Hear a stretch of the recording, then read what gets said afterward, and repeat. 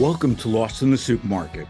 Now, every day we get tons of emails, we get tons of newsletters, but that's all about to change because, frankly, there's a company out there that's decided to use AI to make those newsletters even more effective.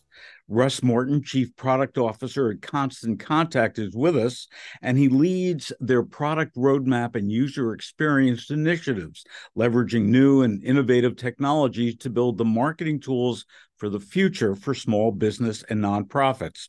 Mary Ginder is the owner of Gindo's Spice of Life. Mary and Chris work together, and she's a small business that's based in St. Charles, Illinois, that produces handcrafted hot sauces and spice blends. Tracy Fry, market manager for Virginia's Farmers Market, oversees all the planning and operations for the Williamsburg Farmers Market, which operates 44 weeks a year on every Saturday morning. So let's get started. Russ, talk to us about how Constant Contact and your customers are now using AI to make smarter newsletters that, frankly, I'm going to read. Yeah, absolutely. It's a privilege to be here. Thanks for having us. Constant Contact. Let's start with what is AI, right? It's this idea of using the power of computing to make everything we do more effective on our technology platform. And of course, AI has been around for a number of years, and Constant Contact has been using it to solve a number of tasks historically. So getting emails high delivery, getting send time optimization. But of course, what's new and relevant with AI is this explosion of large language models in the last 6 to 9 months with, certainly the ChatGPT revolution. And that is unpacked an ability for us to deliver generative AI to our customers. And imagine yourself as the small business owner or nonprofit who's really solving that white sheet of paper problem of, I know I should be talking to my audience. I know I should be engaging with my customers, but what should I say? And also there's a gap between, I know I should be communicating weekly or monthly, but there's a gap between how often I should and how often I do. And what we envision our product offering at Constant Contact doing with this generative AI is helping give that powerful tool to those small business owners to close that gap between how often they do send and how often they send, how often they should, and also solving that white sheet of paper problem to give them more time so that they can be more effective. And it's not just newsletters, of course. It's any sort of promotion, any sort of engagement with their audience, their prospect to drive forward. So yeah, I'm so excited about the future of what we have in store. So, but it all comes down to human beings. So I've got to say that probably 1 out of every 10, newsletter marketing tools that I get says dear, and then it says name. So somebody hasn't taken the time to, I guess, press the right button so that my name appears. And for me, as a consumer, when I get that, I immediately toss it out. So it has to be, with consumers. So how is Constant Contact helping Tracy and Mary solve for these kinds of human issues?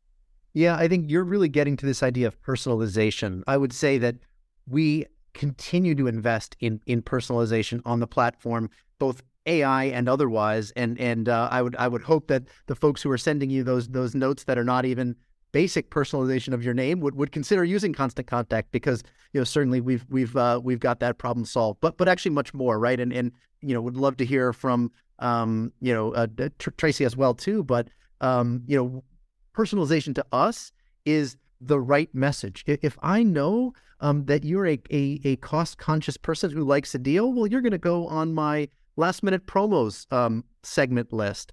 If I know that you love to hear about live events that I host because I'm a wine bar and I have a book club offering, I'm going to have you in my in-persons list. So what you're really getting at is relevance. You're getting at personalization and this generative AI capability that we have. Imagine it can select the message, it can select the audience, and voila, magic occurs with really empowering those small business owners to drive and grow and accelerate their impact. So, Tracy, I live in Santa Monica and I've got a farmer's market right around the corner from me every Sunday. And I go there every Sunday and I have for 20 plus years. I have never gotten an email from them. I doubt if they even know what my name is. How are you using email effectively in the context of a farmer's market? Sure. And I'm kind of sad that you don't feel like they know your name, your dog's name, what kind Don't of have a car you dog. Don't have a drive. dog. Okay. I'm going to Generally, borrow. I'm going to borrow Mary's dog next time I come. okay, great. Well, if you come to Williamsburg, we'll definitely pet your dog, talk to you about where you're from. We're all about building community, but also really making the farmers market an experience, not just a shopping trip. And part of that experience is letting you know what to expect when you come to our market.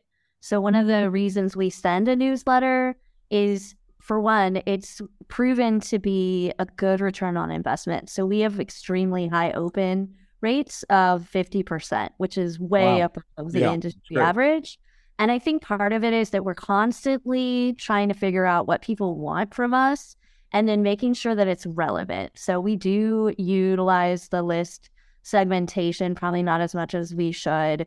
But, we have other things that we're doing also other than the newsletter. But the little personalizations. So one of the things I use the AI for is to say the same thing 44 different ways. So basically, my main point is we want you to come. We want to tell you why you should come. And then we want to tell you to come again. So I can now say, come visit us. We have live music. Strawberries and asparagus are in season. And we're in Colonial Williamsburg on Saturday from 8 to noon. And it now tells me every week a different way of saying that exact same thing, which means I don't have to rack my brain for another way to say, come join us. It does that for me. So what used to take me about 30 minutes of procrastinating from doing, and then another hour to pull together, I don't have to procrastinate because I know it's going to be easy. And so I just come up with 3 sentences, plug it in, and then I can spend the rest of the hour messing with graphics and other value-added things I might not have spent as much time playing around with because I have that extra time. Yeah, and there's one great Mark Twain quote that I love, which is, I wrote you a long letter because I didn't have time to write you a short one, right? So oftentimes this editing process of making it high value takes time. And of course, not only short, concise, and pithy emails, but of course, SMS as a channel that many people want and use to build community. And of course, that's an even shorter form factor. And so our generative AI, we're seeing great adoption from people who use SMS as a channel in addition to email. So, Tracy, how are you getting your potential customers and your customers at the farmers market to sign up? Yeah, that's another great question. And it actually ties nicely into what you were talking about, dear name. So because we know how we're getting our customers to sign up for our newsletter, we also know generally we stay away from the dear name. If we can't personalize well, we don't personalize. And that way, at least we don't look like we're talking to someone we don't know. A lot of our newsletter sign up is actually with our children's programming because it's a way our staff is actually interacting with the market. Like you probably go to your market. I don't know if you know the market manager there, but I would say even though I'm at the market all of those Saturdays, very few people actually know who I am. I work mainly behind the scenes. But our children's program is really where the market gets to communicate with our market community. So we do most of our newsletter sign up related to those children, and parents are very involved in finding out free activities for their kids to participate in. But when we're doing our newsletter sign up for that program, we are actually only getting the name of children, and they're going to not be the people who are opening the newsletter. So we don't put the names in there and only the email addresses. So especially when we're sending the newsletter out to their parents, we're very careful to just know that we don't have the names, but we can still personalize it because we know where we got their email addresses and the permission to talk to them. and we can personalize it just to them and just have it related to healthy eating in children. So what's the process? Do you have people at the farmers market with clipboards coming up to me and saying, give me your email address, I want to send you my newsletter, or what's that whole process look like? Sure. So our kids program, they have to sign up for that. So that's a passport that we get their email address from. Yep.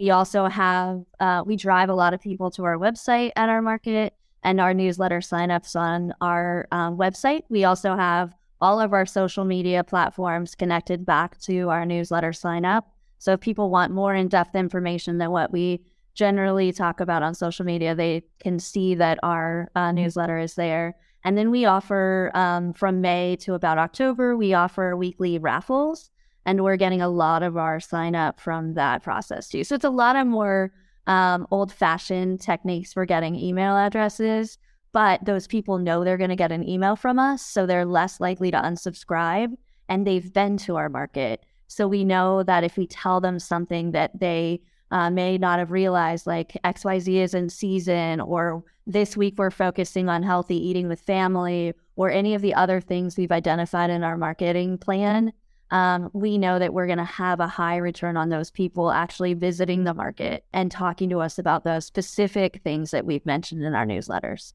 So, Mary, I happen to love hot sauce, and I apologize because I have not tried yours yet, but I will. That's all right. Talk to me about why you, as a food manufacturer, use email, how you use it, and also the same question: how do you get people's names to send your email to and get them to buy? So we do a lot of grassroots marketing. We actually do hundreds of farmers markets and festivals throughout an entire year here in Illinois. We have about 12 farmers markets a week during our peak season, wow. And then we do other festivals. And so we're always meeting people coming to our booth and talking to us. So we do also have a website, Guindos.com, and you can sign up for our newsletter on that. But we created a QR code generator thanks to Constant Contact, where they can just come up and scan the QR code at our markets, and it takes them to a quick sign up on their phone where they can just enter their name and email and, opt in right then and there. That has been extremely helpful to build our list. Our newsletter goes out 1 to 2 times a month. And what we like to do on there is just kind of make it a sort of like quick, all-encompassing, this is what we're up to. This is our new featured sauces. We're a very unique hot sauce in that we make a new flavor every week of the year. And we have our very own Hot Sauce of the Month Club on our website that's all made by us. We don't outsource it from other manufacturers. What I'm excited about with these content generators is that, as you can imagine, coming up with different product descriptions and exciting ways to talk about these things is hard to do when you've got all these different hats in your own business that you're wearing on a regular basis.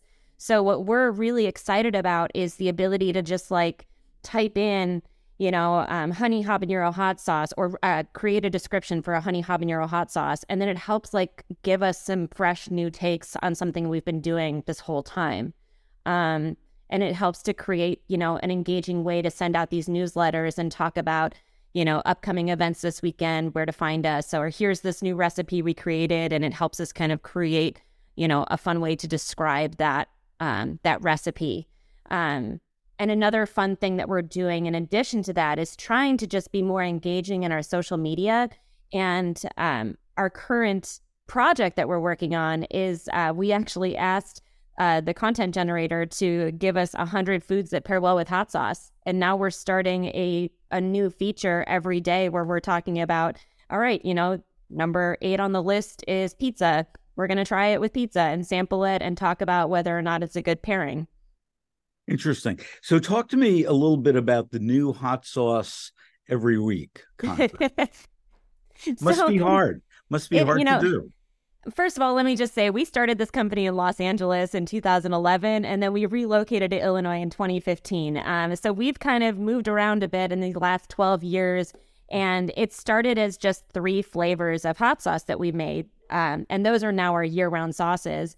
But it progressed into us meeting these local farmers and learning about seasonal ingredients. And my husband basically approaches each sauce like a chef to a dish, where he's like, oh my goodness, I had this delicious lemon piccata dish at a restaurant. I'm going to make a lemon piccata hot sauce.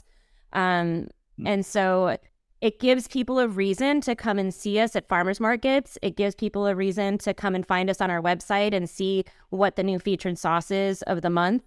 And it's a fun way to gift different flavors and, fresh new sauces to people you love. No, it's really a great idea, because what you're really doing is it's similar to going to Trader Joe's, where you never know what you're going to find. You're giving somebody a whole experience, the same way that Tracy is, but differently, where, this week there's this, hot sauce that you've never heard of and wanting to try it. So I'm imagining that a lot of your customers, probably have about 20 or 30 different hot sauces, and it makes me feel bad that I've got one. And that's true. We have people that are like, I have an entire door in my fridge dedicated to you guys, all these different flavors. And it's really neat too, because we've developed some really unique relationships with different farmers, local breweries, local coffee roasters. And with that, we've developed these flavors using their primary ingredient, their IPA beer that they use, or their dark roast coffee. Or maybe we met a farmer who's growing these exotic mushrooms, and so we're going to incorporate that into a sauce. That's great. Very, very smart. You guys are doing right. So Russ, let me throw it back to you with my last question. What does the future hold? What's coming up next from Constant Contact?